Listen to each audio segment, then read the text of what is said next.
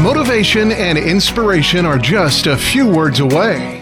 This is the Learn, Develop, Live podcast and your quote of the day.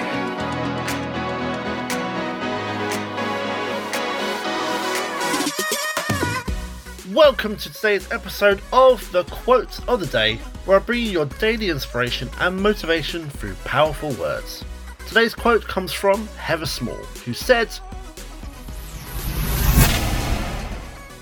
"What have you done today to make yourself feel proud?" So what have you done today? It's always good to have some personal accountability and ask yourself what you've done. Just what has given you a sense of pride and happiness in what you've achieved. Give yourself time to reflect on your day and what you've done so far, your accomplishments and contributions towards your own growth or even for the growth of others.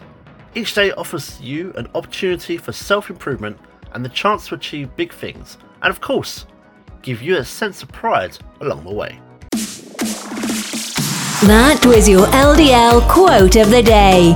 You can find more motivation and inspiration at learndeveloplive.com, and we'll see you tomorrow for more.